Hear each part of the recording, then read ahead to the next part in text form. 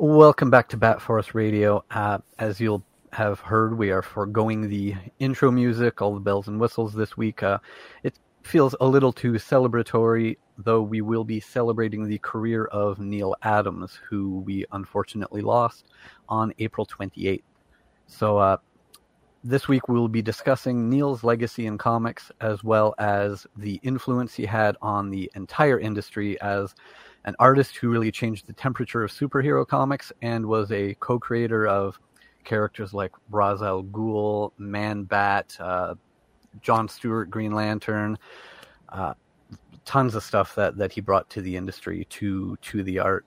And we're just some comic fans who chat about comics, so to add another dimension to this episode, we wanted to add some thoughts from some of Neal's sort of contemporaries in comics and examine the influence he had on other comic creators.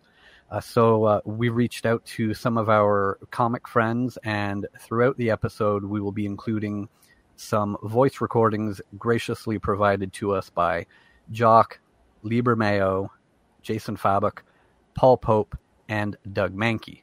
But here live with us this week is TZ in Jersey. Hola. And Tom in California. Hello. And I'm Robin Cross in Canada. Now, guys, I think we've all been reading comics long enough, and we've all been to enough cons. I know we've all had our experiences over the years, both reading Neal's work and I'm sure meeting him in person.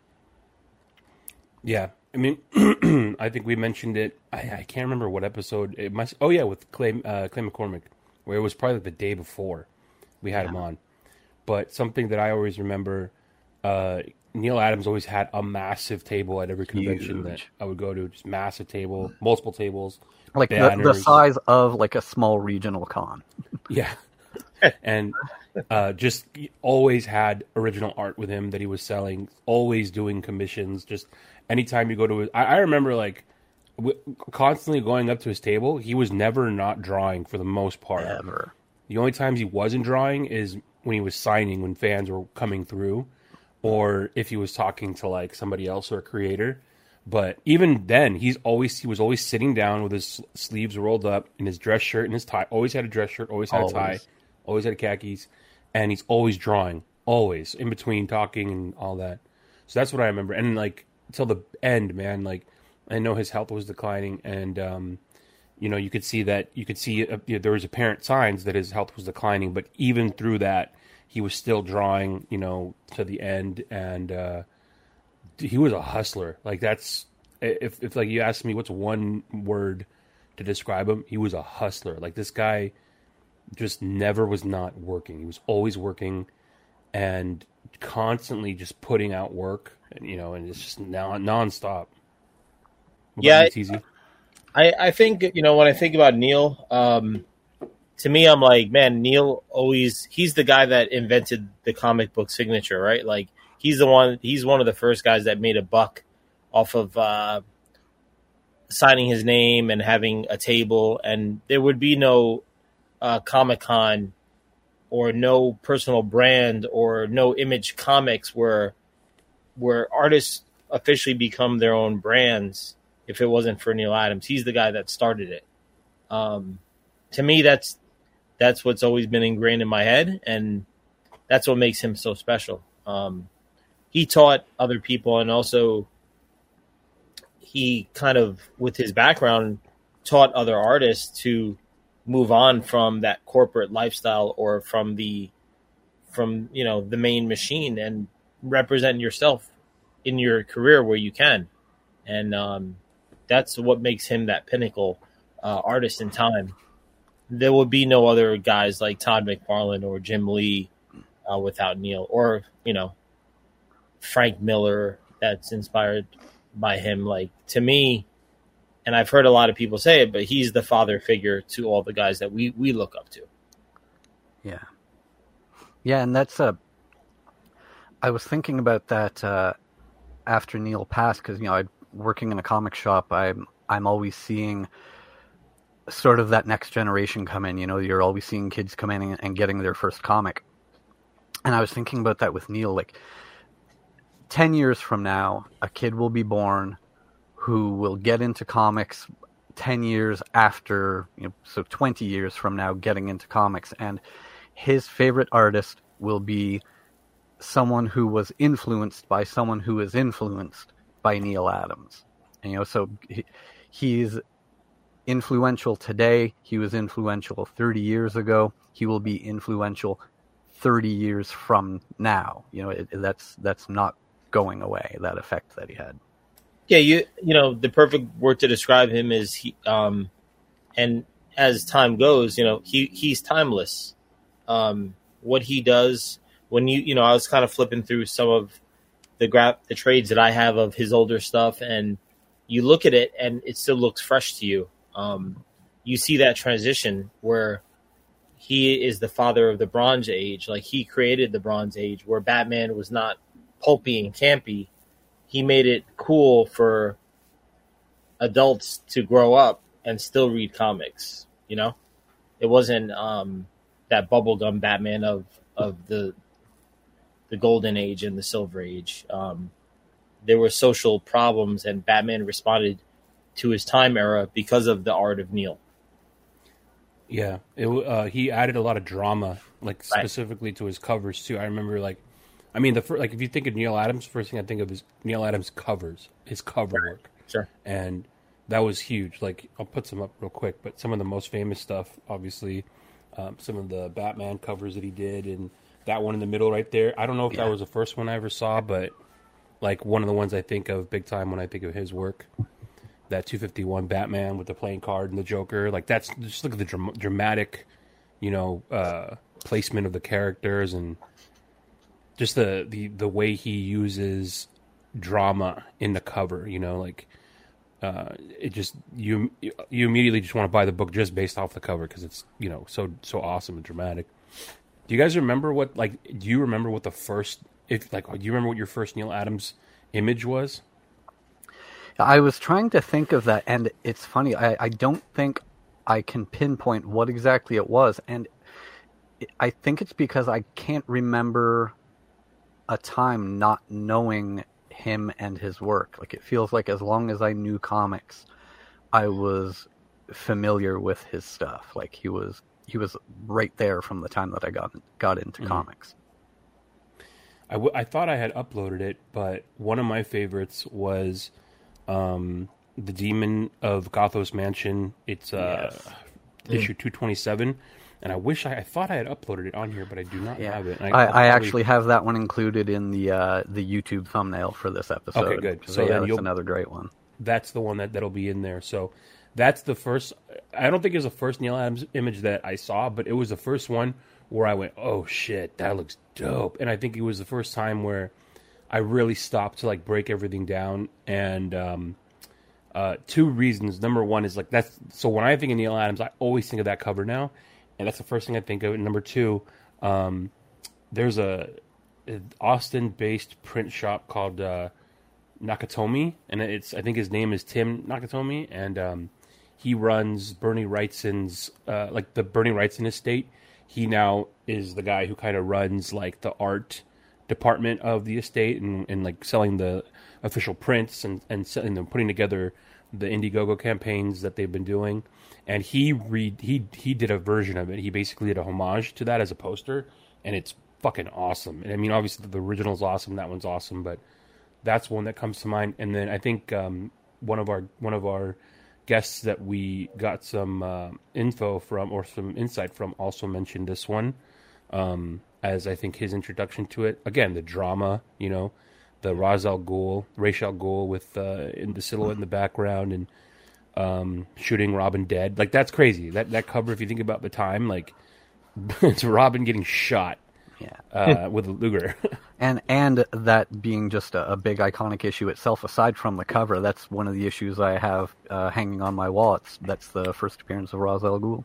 Yeah, so that's and then speaking of him as a character, issue 244, yeah. And this one's so iconic that it was kind of reimagined in the animated series when Batman and Ra's fight each other, and they take their or Batman at least takes his he takes his suit off, but he keeps his cowl on in the fight.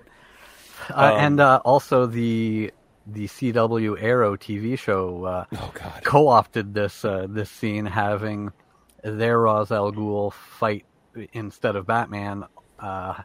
Oliver Queen had a sword fight with Ra's al Ghul on like a mountain instead of in the desert. Another one is like the 3-point stance. This one isn't the actual image, but similar, that cover in the middle. The Batman, like the Batman Neil Adams run. Yeah. That's super iconic, and a lot of artists have kind of redone a version of it. More covers here of his work, and it's. I think as we listen, we'll hear some of the other guests talk about realism and how he really made a realistic, grounded version of comic book characters, and it made me think. Hearing just as I was quickly putting those together. I realized some of our favorite comic artists, like Jason Fabok, David Finch, Lee Bermejo, guys like that are like super hyper realism. Especially Bermejo. I mean, they try to go for as much like grit, nooks and crannies, every little wrinkle in the face. Yeah, like Lee's art looks more real than I do.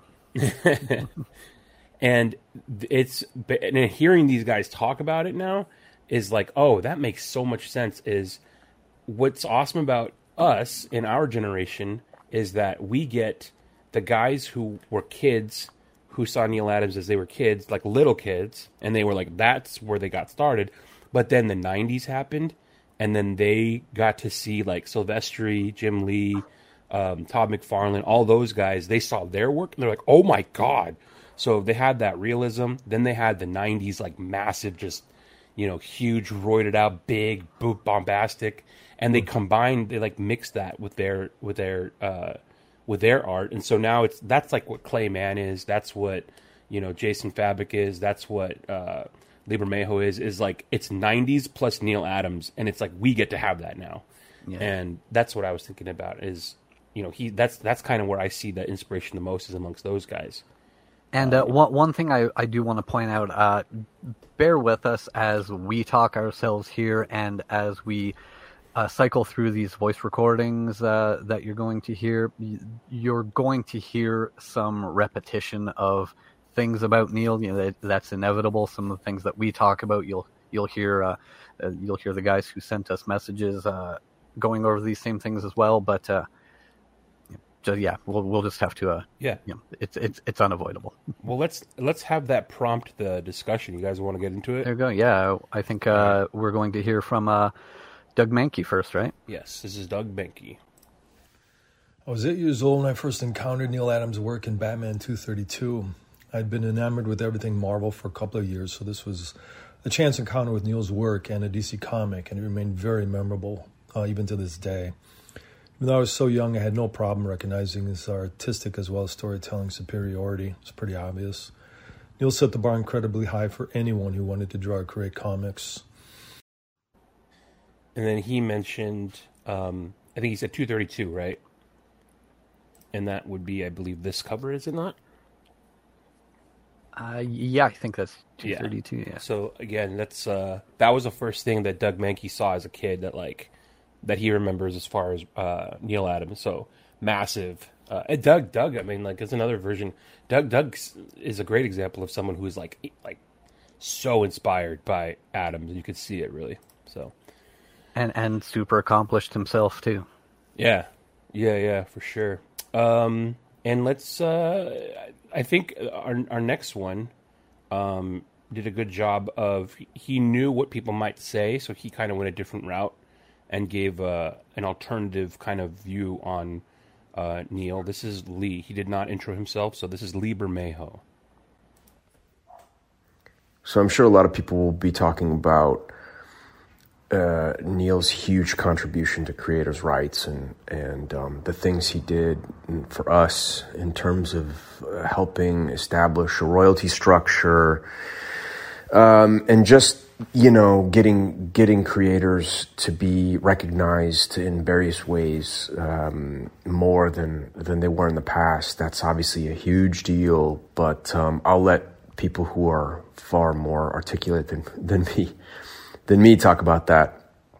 But I think that something that needs to really be remembered about Neil is the fact that before his work came along, at least in terms of superhero comics, realism had only been pushed so far.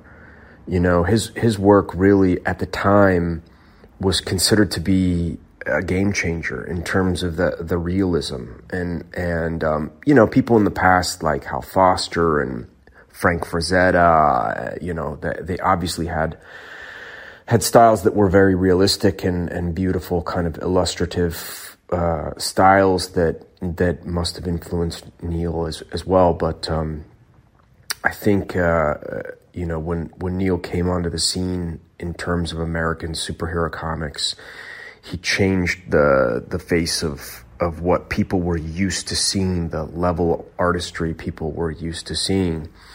And now these days, it's difficult to look at that work with the same eyeballs because there's been a lot of examples of people who've taken that baton and run with it and done other things. We live in a world with Alex Ross and Bill Sienkiewicz and people who've arguably pushed realism farther than anybody else. But Neil's work at the time really blew that door open on that. And I think that he enabled people to start to think about those stories as being something more than just throwaway entertainment.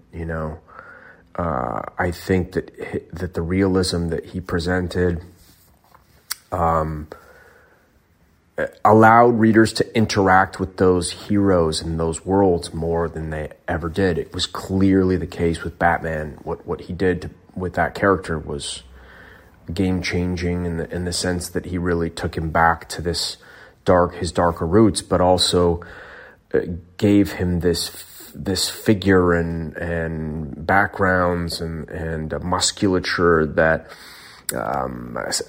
shadows and ambiance that enabled people to fall into those stories and really believe them. And so as a fan of realism in comics, I think we all owe Neil an incredible debt of gratitude for changing the face of American comic books. Awesome insight by our buddy Lee Bermejo. One that we touched on there that I just wanted to, he sort of glossed over it at the beginning as something that he knows people are going to talk about, but it makes me want to point out specifically. We talked about the influence that he had not only on the art but the industry, and especially if you're someone who has ever purchased original art pages from a comic book, you have Neil Adams to thank for that ability, that the artists now keep those pages that they hand in to the publishers and can resell those, because those all used to be kept by the publishers and then were eventually just destroyed. And Neil fought to change that, and that became another massive source of income and a way to make a living for these artists. Yeah. We had the doorman asleep at the job, and the velvet rope was closed, but we've opened it, and Gramps is not with us. Hey, Gramps. From Dallas, Texas. Gramps, you had been hearing a little bit backstage, but what do you recall either being like your first image of Neil Adams or impression? Like, what was the first thing that you remember about him? Well, the thing that's struck out with his artwork for me is that, just like what Bermejo said, he took Batman back to being a creature of the night and almost almost this frightening image, that he always should have been, and even was back, during the, golden era. But, Neil brought a presence to his Batman that, you couldn't take your eyes off of him. Not just the, I guess they keep saying realism, but basically the anatomically correct proportions made you believe, oh, a real person could be Batman, and just the way that, he made him move and spring into action and fight the villains, and his expressions on his face, that's always what struck out to me. And those covers, like you guys were showing, my gosh. I think one of his also most iconic covers, and you guys may have shown it, sorry for popping on late, was it the one with Batman's almost kind of like a ghostly shadow in the back, and then you have the castle in the foreground? Yeah. Is it it's going to be the thumbnail. Is it the Mad Monk? Yeah, it's the Mad Monk issue. Yeah. Well, that's two different issues now that you mention it that I'm thinking of. So there's Demon of Gothos Mansion, and then there's Mad Monk. Both of them are similar, but they have those two covers are so badass. With the woman kind of or she's being chased by the Mad Monk, and he's like that silhouette of Batman in the background. That is one of the ones that so sick, dude. And if anyone wants to look it up, the Demon of Gothos Mansion is Batman number 227. Yes, that's the one. That's the one. And then Gramps, you were also mentioning the realism of the body and looking like it's an actual man under a suit. That's a good example, right? Yeah, there. you give that hairy chest Batman. 70s chest hair. Yeah, but I forget. Yeah, that's definitely a good point, Gramps. That these are real.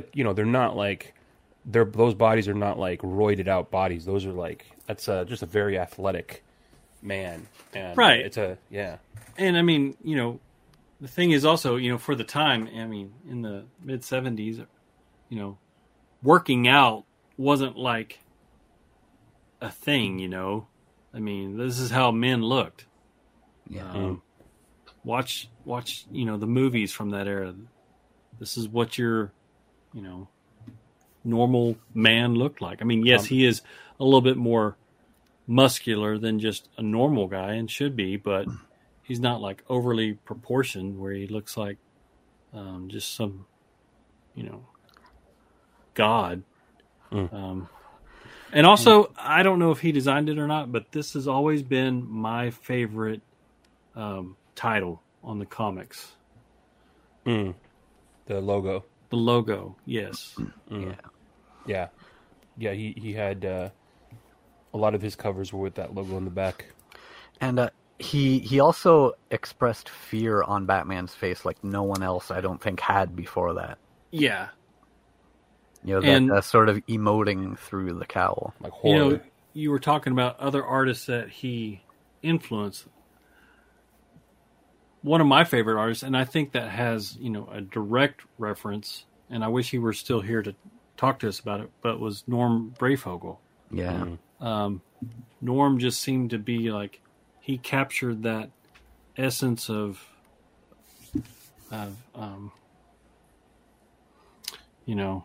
the realism, but also kind of expanded it and chose his own style, but it was definitely there. And like you said, in the facial expressions. Yeah. Breyfogle, go ahead, tease us. I like what Lee was saying with, he nailed on all points, but and it kind of speaks to his art too. But you see the anatomy and the realism, but there's this illumination in every single scene, and especially in the covers, where it just illuminates, and there's a vibrancy to it. There's a tone. It's very cinematic. That's what he started. No one else did that before his time. And I think coming from his background of not starting his career with DC, where this guy was in advertising and he did horror comics, he knows about storytelling through his drawings without even writing a word, right? So that's what makes him so incredible. Like, these collages are really cinematic posters that you're seeing, even in his pages, like there's such a storytelling element without the words even put on page when you see his artwork. And that's what's inspired everyone. Have you guys seen his Conan the Barbarian covers? Oh my God.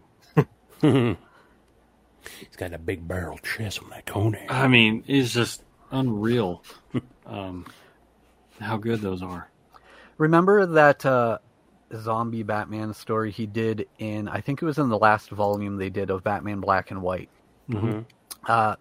It was where he used the zombie idea to reflect real life situations that would make Batman powerless. So it would show Batman being strong and powerful, fighting crime. But then when it came to like social injustice, like a mother who's was being evicted from her apartment or something, that Batman showed up there because this woman was in trouble. But then when he finds out, what it is, like, well, Batman lost his power because, this is someone who needs help, but Batman couldn't help. And, he withered into this zombie looking Batman. And then DC did a black and white statue of that. Neil hated that design, like for a statue. That was funny that he, because I love it. Yeah, I own it. I'm looking at it right too. Now. Yeah, right over there. Yeah, Marilyn loved it. Yeah, me too. I had the opportunity to meet him twice, and I bought a print of the zombie Batman and also a Walking Dead where he has Rick firing a pistol, blowing the head off of a zombie, and he was just like, he was like, I don't know why people like these zombies, but that's what sells. So I just keep drawing them. That's funny. That's funny. Let's hear from our good friend Jacques, shall we? Yes. Hey everyone, this is Jock here in my studio in southwest England in the UK. Just want to share a few thoughts about Neil Adams. Growing up in the UK, I tended to be, I was more into 2000 AD, which was the comic that I read growing up. I wasn't so much of a DC and Marvel fan, really, or in as much as I didn't really have access to them when I was young.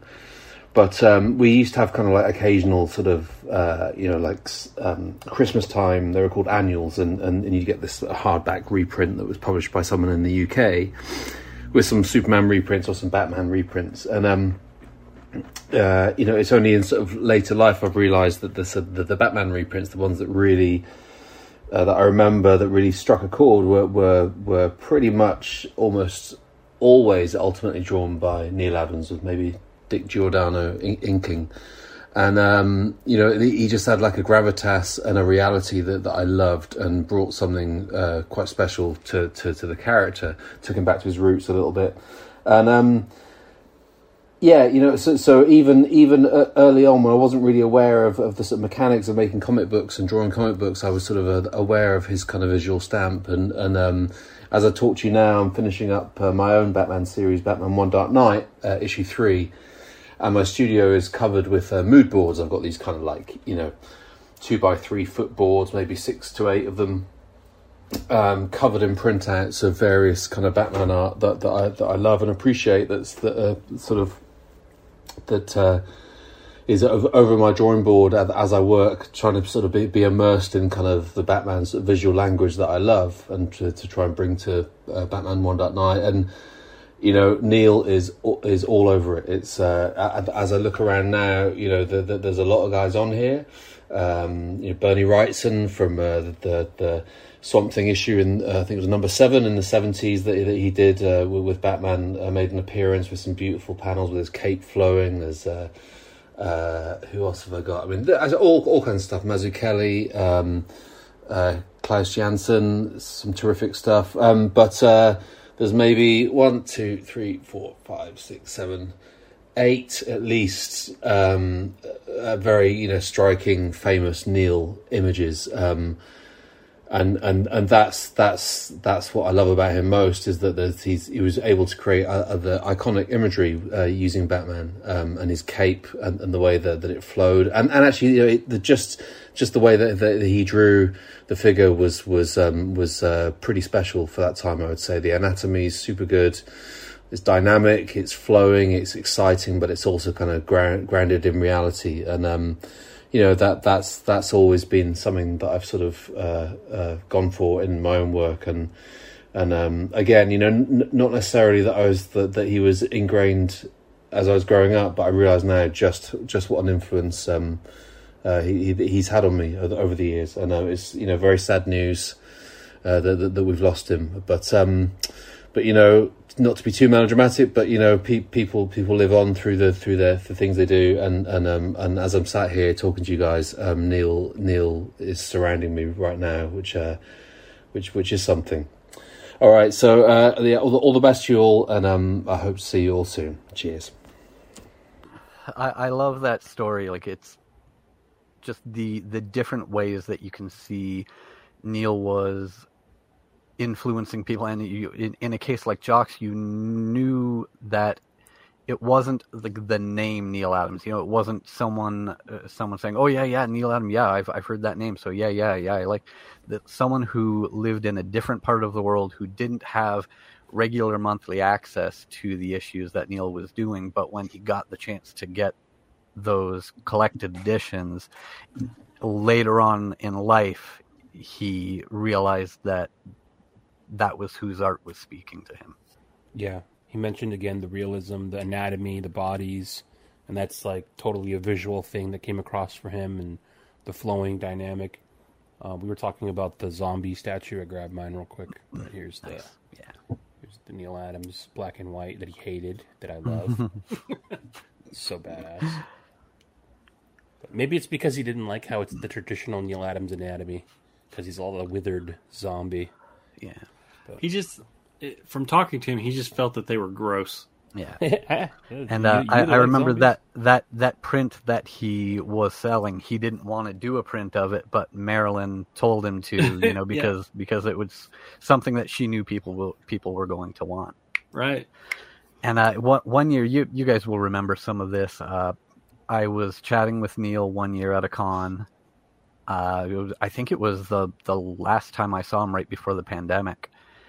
And we talked about Neil coming on the podcast. And it almost happened. I remember messaging you guys after I spoke with him, because he said, he wanted to do it. And we were going to do it the next evening. So I still would have been in whatever city the con was at. So I would have been doing it from a hotel room again. So we exchanged information. They gave me phone numbers and all this stuff to set this up. We were going to do it the very next evening. And then the next morning, I was still in the hotel room getting dressed to go to the con for that day, and my phone rings, and I see it says Marilyn Adams on the phone. Well, for one, this is crazy. Neil Adams' wife is just calling my phone here. But the call was to explain that they realized that morning that they were no longer going to be in town by evening, because they were flying out late afternoon to be back in New York the next morning. So, we made plans to reschedule, and unfortunately we just never got around to doing that reschedule, and that's something that I will always regret. Mm. Hey man, but at least you called your phone. That's pretty crazy. Yeah, I got that. Just having that story is awesome. Let's hear from our friend Jason Fabek. This is Jason Fabok, and here are my thoughts about the passing of Neal Adams. So there's been a lot of great things said about Neal Adams over the past week or so since his passing. We know that he was a legendary artist. We know that he's one of the best comic book artists of all time. You know, he fought for creator rights. He did some wonderful work on many different books, both DC and Marvel. He was a bit of a tough guy, but also a gentleman. And I think that one thing that he really did well was he always strove for excellence in his work. And you can see that even in the stuff that he was publishing, even just recently, a couple of years back, you know, his work, he put his heart and his soul into every panel that he drew. And, you know, he really wanted his books and the things that he worked on to be of excellent quality. And I think that that's something that all comic book artists and writers should strive to do, is always to be excellent in everything that they do. Neal was before my time, really. I didn't start reading comics till I was a teenager, and this would have been in the late 90s, early 2000s. So his work had already been out for a while. You know, I was into Jim Lee and some of the Image Comics guys. But it's interesting that Neal Adams, his artwork, even though I wasn't reading it, I knew of his artwork. So when you see these classic images of his, it's like, oh yeah, I've seen that before, you know, because it's just iconic artwork that's been used in many different things over the years. And looking back on his work, it's very dynamic. It does have that mix of like a realism, but also has a fantastical cartoony element to it as well that you need in comic books. So he mixed these two sort of styles together. And his Batman is excellent. It's very iconic. It's the Batman that most people, I think about in their heads when they think about what Batman should look like. He had many different great covers over the years that he's drawn with the character. I think that you know, he inspired an entire generation of comic book artists who were kids reading comics in the 70s as young kids. And then those artists then were the ones who really came to fame in the 80s and into the 90s. And I think every comic book artist can really appreciate the things that he's done for the art form, and pushing forward the art form. And I'm sure we all have Neal Adams stories as well. My Neal Adams story was I was very young in the industry, and I remember sitting in the hotel at Fan Expo Toronto with Larry Gannam and David Finch and a couple other artists, and we were just waiting to go to dinner, and Neal Adams walked in the lobby. I think he was just coming back from the convention, and everybody just jumped up, and they, you know, everybody wanted to go shake his hand, and I just couldn't do it. I just couldn't do it because I just felt like he was larger than life. Like it's a legend. You know, I didn't feel worthy to go talk to him, right? I mean, who am I? Kind of thinking. That's what I was thinking in my head. And Larry Gannon was like, you should go meet him. He's really nice, you know? And then, you know, a couple years later, I saw him at a convention, and I decided to go up and just say hi. And I wanted to buy a print and get something signed from him. And so that's what I did. And I just had a great conversation with him. And he was showing me some stuff from, I think his Batman Odyssey book. I believe that's what it's called. And he was showing me stuff like that and kind of talking about his workflow and kind of talking about what his ideas were with the book. And it was just a really great conversation. And you know, just looking at his work, you know, seeing his sketches up close and whatnot is just excellent. And it's great work. So that was my Neal Adams story. I enjoyed being able to meet him. There's some artists like Bernie Wrightson, I missed my chance to meet him.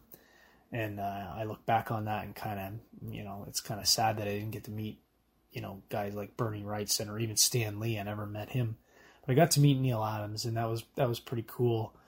And I would always kind of say hi to him if I was at a con or after that, or just, even just stop by or wave or smile, But it's sad that we see some of our heroes in the comic book industry getting old and pass away. But, their work lives on in the comics, and I think, the Neal Adams stuff is great Batman work, and it's something that you can give to a young reader or a kid who's interested in Batman and be like, hey, check this out. I think you'll really like this. And when I was working on Three Jokers, I went through and I read quite a few Neal Adams stories involving the Joker, just because I wanted to get a bit of a feel for that as well. And it's sad that he's passed away, and my heart goes out to his family. But again, it's something that he's left his mark on the industry, and his and that inspiration and that mark will keep growing, and just like people are still interested in Jack Kirby, or Steve Ditko, and the same will go with Neal Adams. I think people will still be looking at his work in 30 to 40 years and still really appreciating it, and it'll inspire other generations of artists who will come after. Very well said by Jason Fabik. Yeah, I love that everyone does have a Neal story, and it reminded me of, I think this was at the last San Diego before the pandemic. I was there with my friend Dave. Tom, you'll remember Dave from our trip to San Diego. He was in his full Plastic Man costume. He has the hair and the glasses. He naturally has a resemblance to Plastic Man as it is, so it really plays well into the. He had the whole suit and the long arm, and we were passing by Neal at one point, and Neal called him over for a photo. Yeah. So that's really cool. Did he use his extended selfie hand to do it? Not for that one. I grabbed his phone and took the photo for that one. But the selfie hand was very cool too. We do have the video of us with Bruce Timm. That's funny, man. That's so funny. Yeah, he's I remember Neal. It's funny because I think, was it Jason that just said that he was a tough guy, but he was also like a nice guy at the end? Yeah. Like Neal, he was, he's getting older at the end there. So, he was from an older generation. You can tell he was Neal Adams because he didn't give a fuck about what you thought about him, and he was just going to do what he wanted to. Exactly. And that's kind of why he was so successful in getting, rights for so many artists, is because he was like, no, fuck you guys, you're going to pay us or else you're not going to have us. But one thing that I remember is it must have been it was San Diego. It was near the end of the con, the day at least. And he must have been tired. I mean, he'd been there since the doors open. So some guys going through the line, I forgot what the guy's name was, but the guy's like, oh, this is my name. And then Neal was just tired. And he's like, oh, can you sign it for my son? He's like, all right. And he goes, what's your son's name? He's like, oh, his name is this. He's like, isn't that your name? And he's like, yes. And he's like, you named your son after yourself? He's like, yes. It's also my grandfather's name. And he's like, man, break the chain. It's like, how boring. The guy's like, yes, it's my name. It was also my grandfather's name. And then Neal was like, boring. But oh man, Tom, it's funny. Hate it. But yeah, Neal comes from that generation of the guys like Jim Steranko, Jim Steranko, the man who slapped Bob Kane in the face at San Diego. Yeah. Oh man.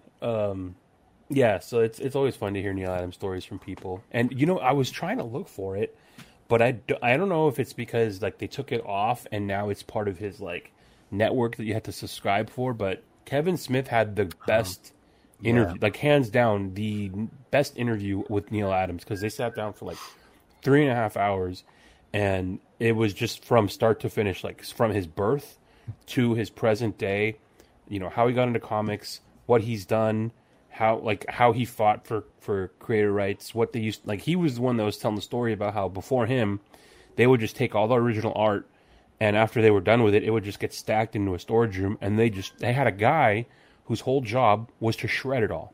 That was his whole job. Like, just to shred art. So, insane, dude. And now, you know, hearing them talk about that, I don't think people, like, especially like casual listeners or casual comic like fans, they don't understand that artists are not like rich.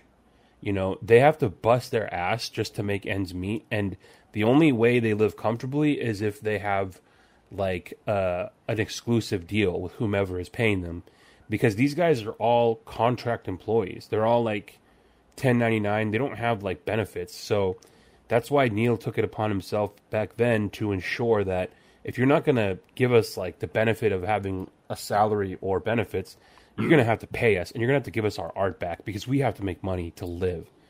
And well, he really taught artists to invest in themselves too.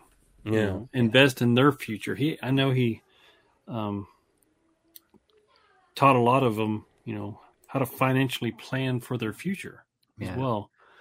One thing that I always took away whenever I saw him at conventions,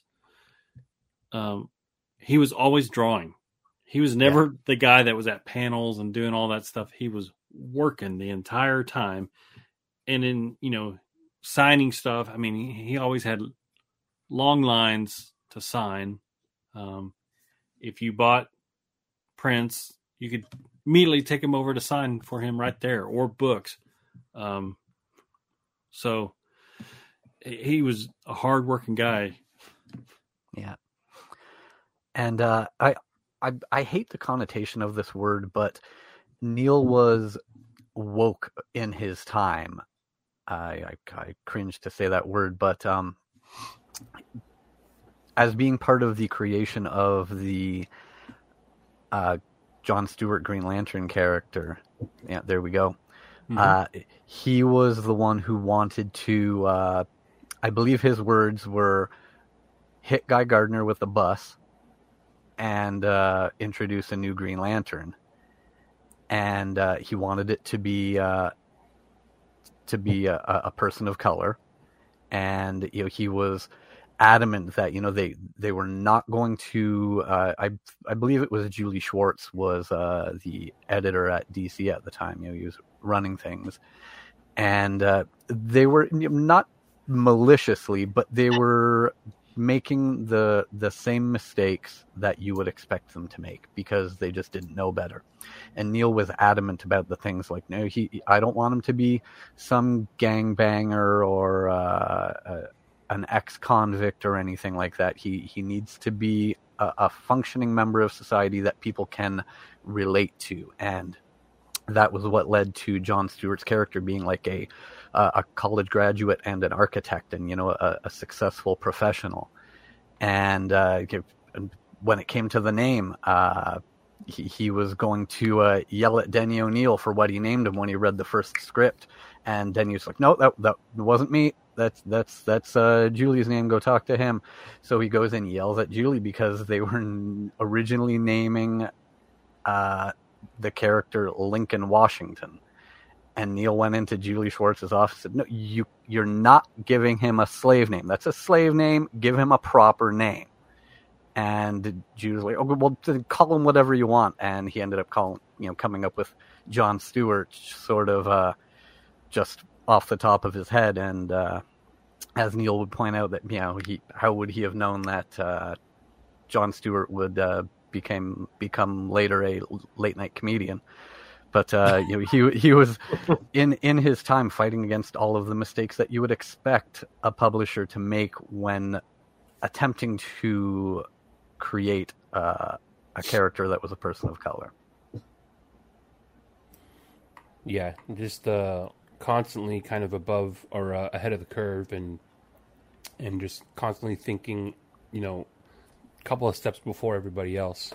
And I think that's, you know, obviously came through in his art and then also in just what he was, like you said, Gramps, he's making sure to take care of the future and not live too much in the present, always knowing what's kind of coming down the line. But we have one more person to hear from, and I don't think he does, we haven't heard many places where he can be heard, so this is a real treat for us to hear from Paul Pope. So here is that. Hi, this is Paul Pope.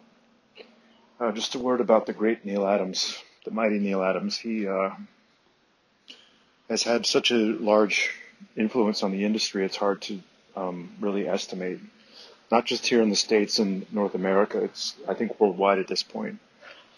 And I've been thinking what one could possibly say about him at this point. This point's probably been made at other times as well by other people. I think for the Silver Age artists, like you had the one end of what we would call like the high style of Marvel and DC would be Kirby or Ditko. Like the artists who had styles that were very flat in the best possible sense, a little bit grotesque and cartoonish. And then you had Neal Adams, who brought a level of realism to his drawing, even though a lot of times it was hyper foreshortened. Some of his anatomy would be improbable at times, but it felt real. So I think that was an important addition that he made. And then, from there we had many, many artists who credit him as a major influence. I would imagine, even though the contemporaries, Gene Colan's career is probably one of the beneficiaries from Adams' arrival. And I believe Jim Lee's a fan as well. I think he's cited Adams as a big influence. And obviously before Adams, we had people like Hal Foster, Alex Raymond, artists that might have been more from a school of realism than what we think of as a lot of the cartoonists, like whether it's Bob Kane or Bill Finger, Jesse Marsh, Alex Toth, my hero, who worked in more of a reduced cartoon style. Neal brought in a kind of a physical dynamism that we hadn't seen before, outside of the artists I mentioned before. Maybe Bern Hogarth, although I'm not the biggest fan of Bern Hogarth. So, personally, I only met Neal, I think, twice. We never really spent that much time together, but always very friendly guy, very positive. And all the people I know who have known him have had good things to say. And, my good friend Frank Miller considers Neal a kind of a surrogate father. And he's been a huge impact on Frank's life. So I think the best thing we can say about an artist who had as good and as long of a run as Neal is that, he did great and he left an impact. And that's something I think we all hope for at some point, and eventually become educators and, employers for other artists. So, but looking back on me personally, I think obviously I grew up, looking at Neal Adams' Silver Age stuff. I got a stack of comics from my uncle, which had a lot of, the Batman Robin comics, the Man-Bat cycle, Ra's al Ghul, all that stuff on Batman. I used to wear a T-shirt that was designed by Neal when I was a kid, the Batman T-shirt. But I think for me, really, like when I really emerged as a comic book fan, when I was, maybe 11 or 12, when the direct market first started up, is when he was doing continuity comics. He had that strip called Miss Mystic. But he also published his anthology Continuity. That was the name of it, and it's also the name of his company. He published a ton of great stuff. Vivid Color. It was a really nice magazine and kind of leaning towards science fiction, a little bit of adult material, maybe you might say, but, nothing any more salacious than you might see in Epic magazine. And actually a lot of the same talents in some cases, but, he published Michael Golden, another hero of mine. I think obviously Golden has a debt to Neal as well. So I think for me personally, because, my career has been little bit more of a balancing act between like indie and mainstream. I thought that was really inspiring how he already had his chops from all of the must be thousands of pages of work he did for Marvel and DC, not to mention his commercial advertising stuff. Then he started a publishing company and published a lot of other artists. And to me, that was really eye-opening because, that felt very groundbreaking at the time. Obviously I was aware that Mobius and his compatriots started Metal Hurlant, and then that became heavy metal, of course. And, so I felt like that was him doing something in an entrepreneurial sense that was bringing new life and new blood into the industry. So for me, that was the thing that I liked. And when I talk to Neil, I mainly talk about that stuff and about, some of the artists he worked with. So I suppose the other elephant in the room here, which I should probably comment on, is that, Neil was center with trying to uphold artist rights to get back the original art from the publishers, particularly championing Kirby. I could tell you some stories about some of the things I've heard that have happened to, like, Karl Barks's originals and Kirby's originals and all that stuff. And I think, it's something very important that Neil did at a time when, a lot of people weren't aware of the value of the original art that, now is highly praised. So that's another important thing he did. It's from sort of an artist activist point of view, I guess. So, I mean, this guy really is a titan. And, if I call him the mighty Neil Adams, I mean, there's a reason for it, right? So that's what I have to say for this great artist. And we're fortunate that he arrived and he did the work he did. So, again, thank you. Yeah. Paul Pope alluding a little bit to I can't even believe Jack Kirby art was probably shredded. He didn't even want to say it. He didn't even want to say it out loud. No, didn't want to swear like that.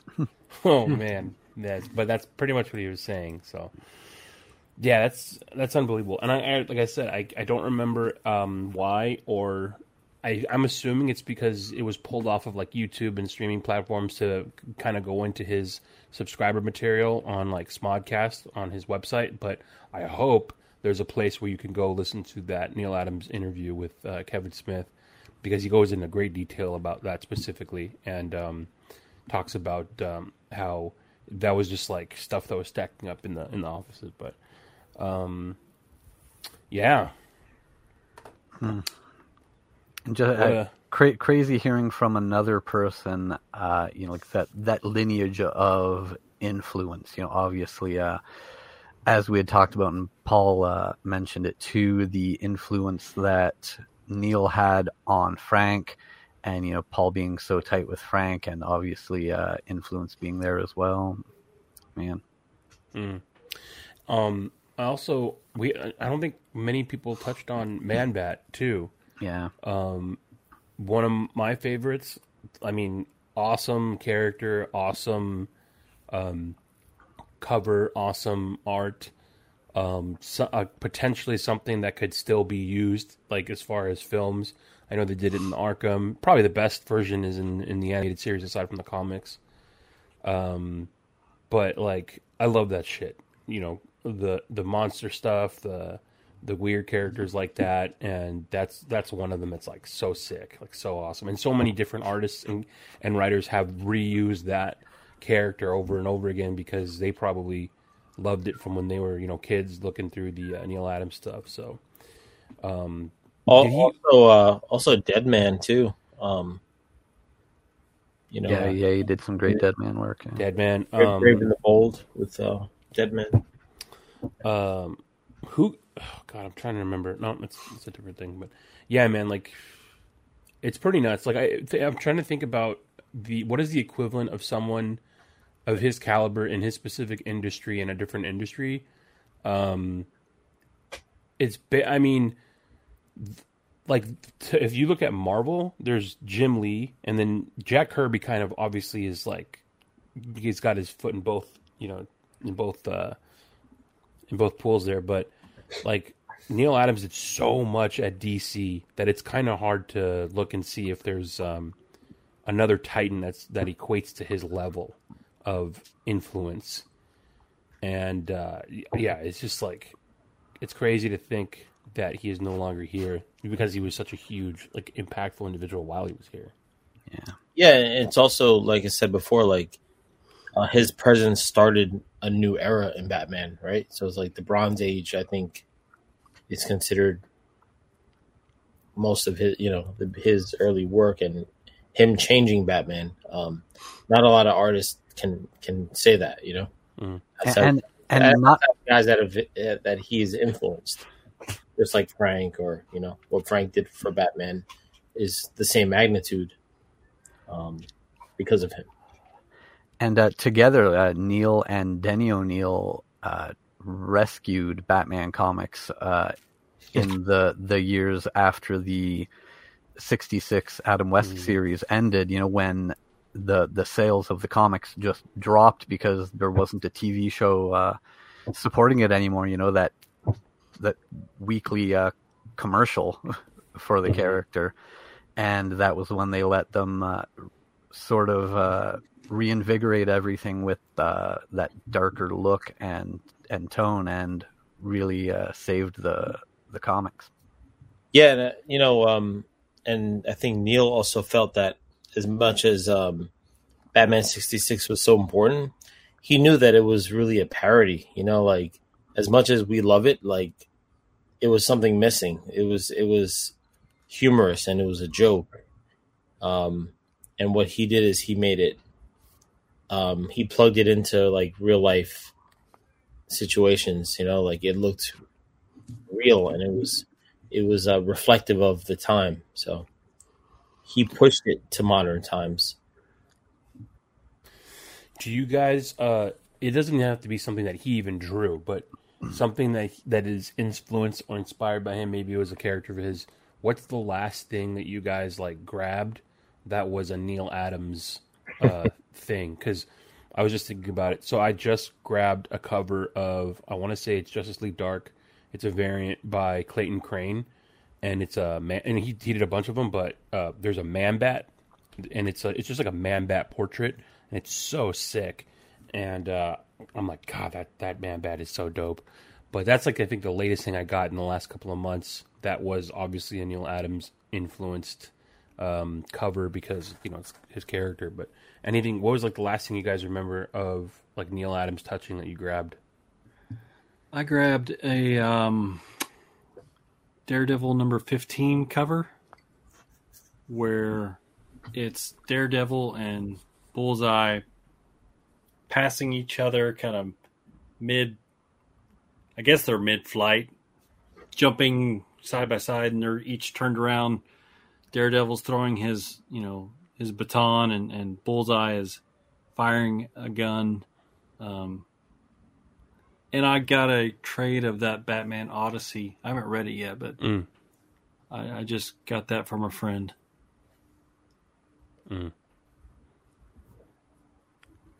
Teases, what's the most recent thing that you can think of that was a Neil Adams inspired grab?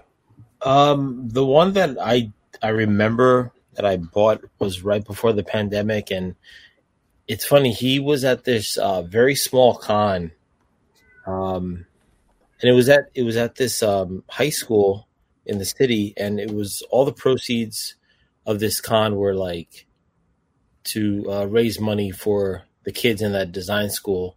And Mazzucchelli was there, Klaus was there. I was with Bat Force Times. That was literally, and we always talk about the show because this was literally like a week before COVID went down.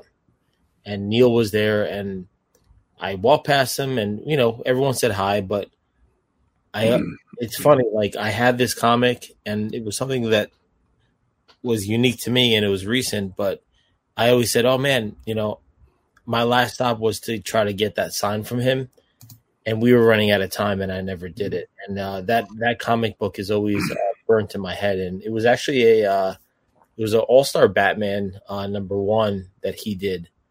And what I really loved about it was it had Two-Face on the cover, And I just Googled it now because I just wanted to like get a visual for it because it's in my box. But yeah, it's like Batman's giving a haymaker to Two-Face, and he looks like he has kind of a chef's hat and like a knife in his hand. But to me, I'm like, I'll never forget that cover because I had it with me and I wanted to get it signed and we ran out of time. And I'm like, man, it feels like a lot of regret, but you know, that's what it is. But that was such a crazy show because Mazzucchelli was there, Klaus was there, and it was literally talks of COVID were happening, and a week and a half later, everything shut down. So that moment is just like always in my head. Yeah.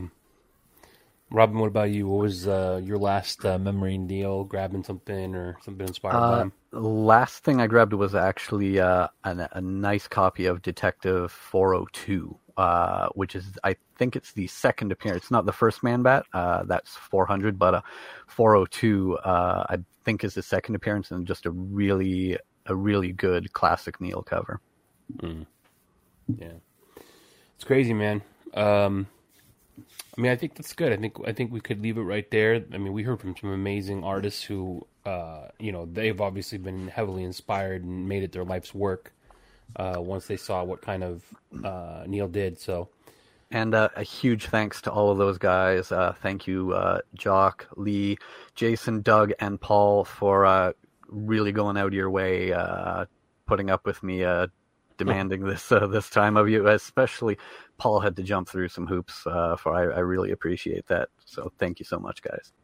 We'll leave it there. And most of all, thank you to Neil. The world, especially for your family, isn't going to be the same.